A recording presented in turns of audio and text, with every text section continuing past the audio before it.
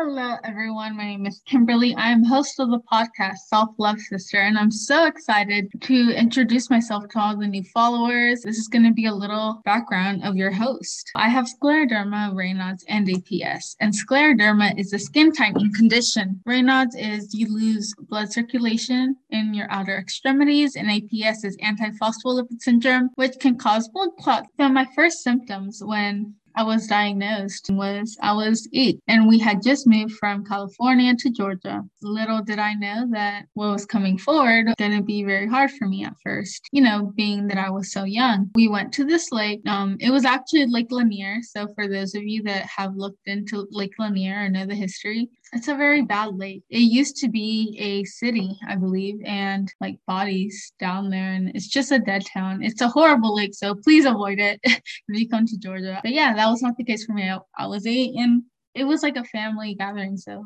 a lot of us went down there just to make like carne asada and stuff like that and hang out. When I went to this lake, I came out with my fingers purple.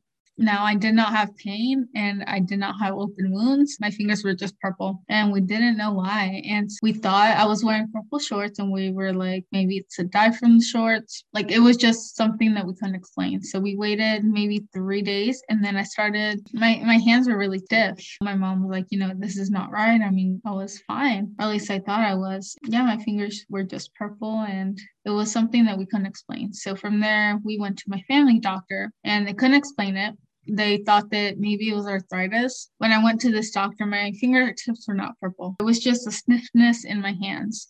Or he diagnosed me with arthritis. Now, arthritis is like joint pain, and it makes your fingers really stiff. And you can get mistaken by one of them. And me being 8 years old, that I didn't know how to advocate for myself. They diagnosed me with arthritis, and I was on the wrong medication for 4 years. And my parents they saw a regular child who was born healthy, but she would complain on and off, and my parents didn't know, why, being that I was taking this medication and my mom was not happy. She was Googling arthritis and she said, my daughter's hands don't look like this. She's really tired. It was just not what arthritis was. And so my mom was Googling. I remember she would stay up all night and still had to go to work the next day. I don't think I tell her enough, but thank you. It's still something I get emotional and I get sad and I still get teary-eyed. But when I think back, I'm like, oh my God, I really went through all this and I'm still here.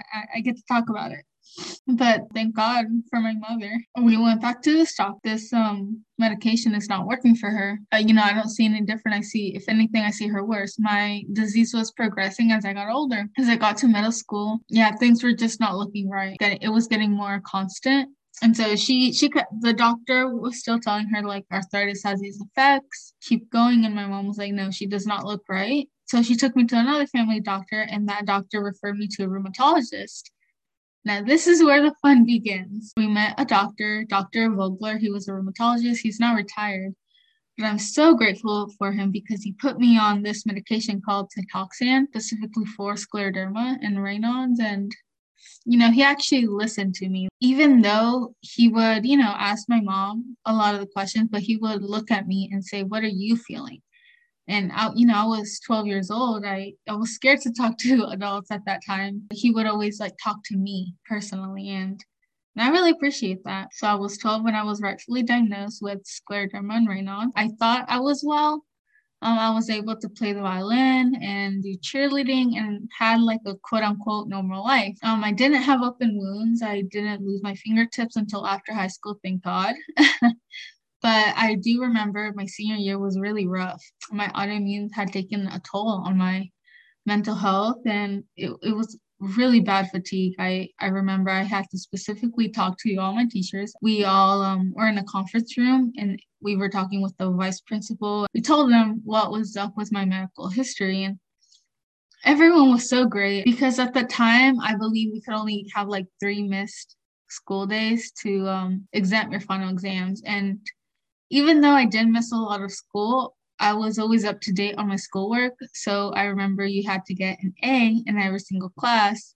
Having all this medical stuff, we talked to the teachers and we were like, someday she is going to have to miss school because she's really fatigued or she has medical treatments or whatnot. I got to exempt my finals because I was a really good student and I got all A's in all classes, except for one teacher, which I will not name, but she had her favorites, but that's okay. 1 out of 6 classes, like I got to exempt, and it was really great. On that final exam, I got an 88, not to like brag or anything, but I did really good. I was really proud of my high school classes, and I look back at it was a really fond memory. And then it came time for graduation. I got really, really nervous, and I was having a really bad flare up on my foot. I was so scared that I was not going to be able to walk. That was mentally draining because it was something that I had worked so hard for, and just having that thought of not being able to walk was really terrifying to me. It really took a toll on my mental health. But luckily enough, I got to walk. High school was over and I got my diploma. I thought life was going really good. After I graduated at 18. So right after that, I really, really started to focus on fitness. I'm really passionate about fitness. And that to me, like going to the gym, is just like a mental break. I get to have that hour and a half just to relax, even if it is just on a treadmill walking. I get to have 30 minutes of peace. I get to like listen to my podcast, read a book. It's just me time, and I really value that. I got really fit for those 2 years. Like my health has never been better. I was stronger mentally and physically. I felt like things were going really well. I was excited for my future. I had a really positive outlook. And then it hit me at 21. I got 2 strokes, and we didn't know why. I went from 130 pounds to 92 pounds in a little over 2 months. I really thought, and my family thought, that I was just going to pass away. It was a very scary time. Where the final straw was that we were all eating Five Guys in my bedroom, and we were all having conversation. My family never liked to leave me alone, and at that time they did not see me well. They were surrounding my bed because I couldn't walk or I had no strength to go downstairs to the dining room. So they brought the food up to my room. We were just laughing, having like a normal conversation. And all of a sudden, my left lip drops and I couldn't talk. They didn't or I could talk, but they didn't understand what I was saying. At that point, they all dropped the hamburgers and my mom called 911. It was so scary. I was in the hospital for about 3 weeks doing test after test after test, and they couldn't figure out why. And so I went through so much medical procedures and, they never gave me an answer. That first stroke was very terrifying, but it was always like, we don't know why. We don't know why, like what happened to her. And so that was in January. I had a second stroke in July. And that's when I was in a wheelchair still, but my mom had to help me shower because again, I was 92 pounds. I couldn't like physically stand up on my, I was so weak. But I recall my mom helping me shower. You can see my bones. It was really bad. And all of a sudden I told her, I said, I can't see. My mind went blank. I don't really remember what happened after that. I just remember I was laying on her bed. She called 911, and I don't remember like what happened. I just remember, kind of waking up in the hospital. It was so traumatic, and I don't wish this upon anyone. So when we went there for the second time, we went to the ER, and no one said, she had a stroke. We don't know why. We don't know. No one can give us an answer. We had a doctor who had, first of all, he had not given me like any treatments, nothing. So he just walks in, he said, oh, she has cancer. I mean, us in a terrifying position, like, or we look back at it now and we're like, why do we believe him? He hadn't done anything to you. But in that moment when you don't know what's going on, you're freaking out. We believed him. And I really want to make this a note that I feel like medical professionals need to understand they're talking to human beings that have emotions, and that's just not something you can throw out there and expect them to be okay. Then he leaves. So I mean, we're freaking out, we're panicking. My mom's telling me, you're gonna be okay. He doesn't know anything. And then he comes back in like 5 minutes later. He said, oh no, that was a different patient. And from there, we go on to do a bunch of tests. And one of the tests, it was where they put a needle in your back to take out fluid. Now the doctor had came in before I had this test to warn us that if I move or if the needle hits a part of my back, that where it's not supposed to, I could, permanently not be able to walk. So we were like, how important is this test? And they said, look, like, we don't know why she's having these reactions. Like, this test is very important, but just know that if she moves, she could be paralyzed from the waist down. I mean, we were praying, we were asking God, like, get her through this test. Okay. And I remember at that time we had a lot of family support. Grateful for each and every one of them that were there for us, because it was a very scary time. We went from the family that used to host parties and be fun to now being isolated in the hospital for 6 months. We weren't happy. You could see the joys in our faces were just, we didn't know what to expect. It was a very terrifying moment. So after I had that procedure done, the next day I couldn't walk.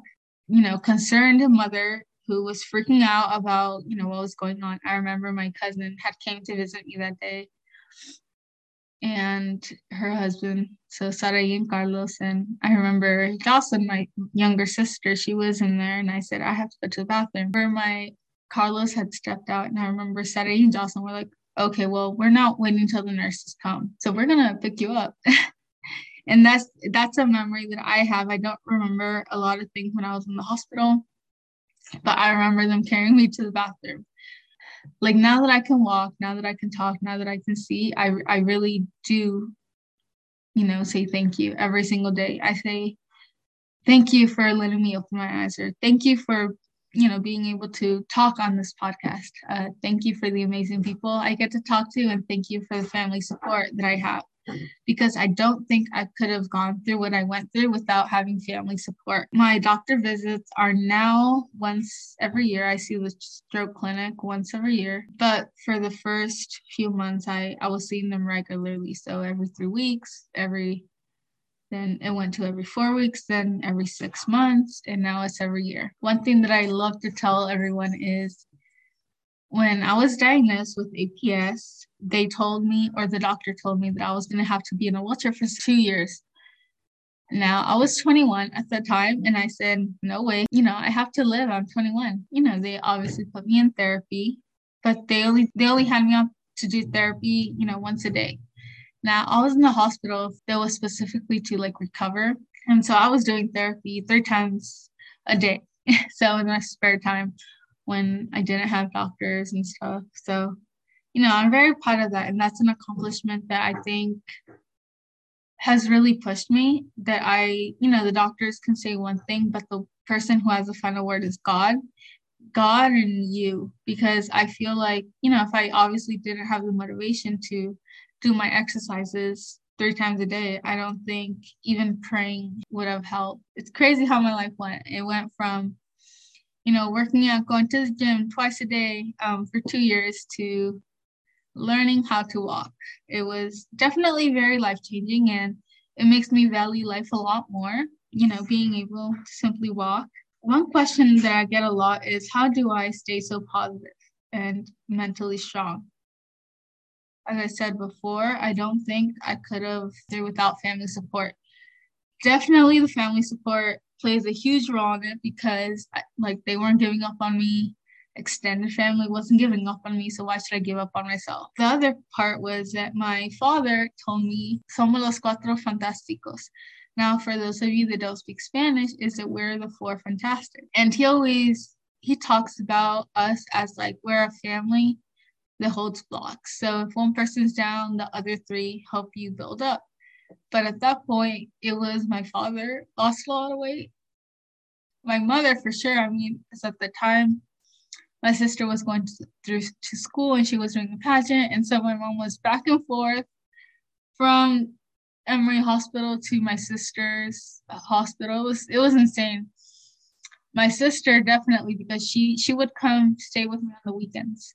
So when I got my own private room and physical therapy room, she would stay with me on the weekend. She would study for her test, or sometimes she would sleep at the hospital with me, because her school was only 20 minutes away versus where we live, it's an hour away. I really don't think my family never made me feel like a burden. It's just insane when I think about all this that I went through, and but like I said, I just think about like how I was before and how I am now. Like I'm grateful to be alive. I'm grateful to be able to talk about, and I'm grateful because I know the pain that I went through and the fact that I can now talk about it without crying as much, because I still cry and I still but it's like emotional tears, because I think about like, wow, I really went through that. And I really think it's, the love and I was motivated to be able to share my story.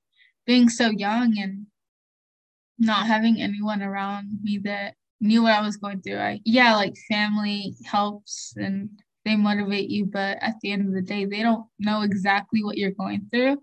And I think what has really helped me was that I formed the Instagram community. A brand reached out to me and they said, "We want to hear your story." And it was from the Unchargeables.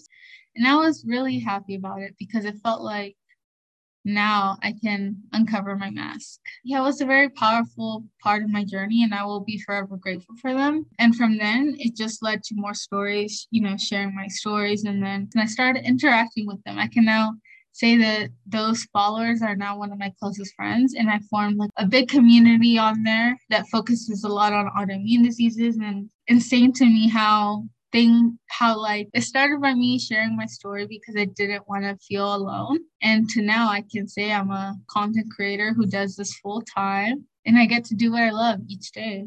I'm very happy how my life has played out. It's crazy and I'm so excited to see where things lead me off in the future. I'm very excited. A message that I would like to give to young people is don't stop. If you have a message to share or you're meant to do something, you never know who you may inspire. So just talk about whatever you're going through, whether it's an illness, whether it's a boyfriend breakup.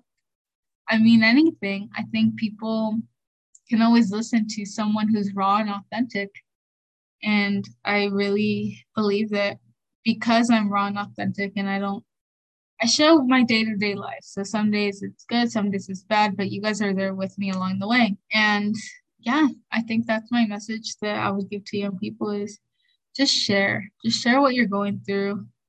Be authentically you, and always be kind because kindness can get you a long way. And maybe you're kind to a person who's having an awful day and maybe you save them. Thank you for listening, and I'll see you Monday.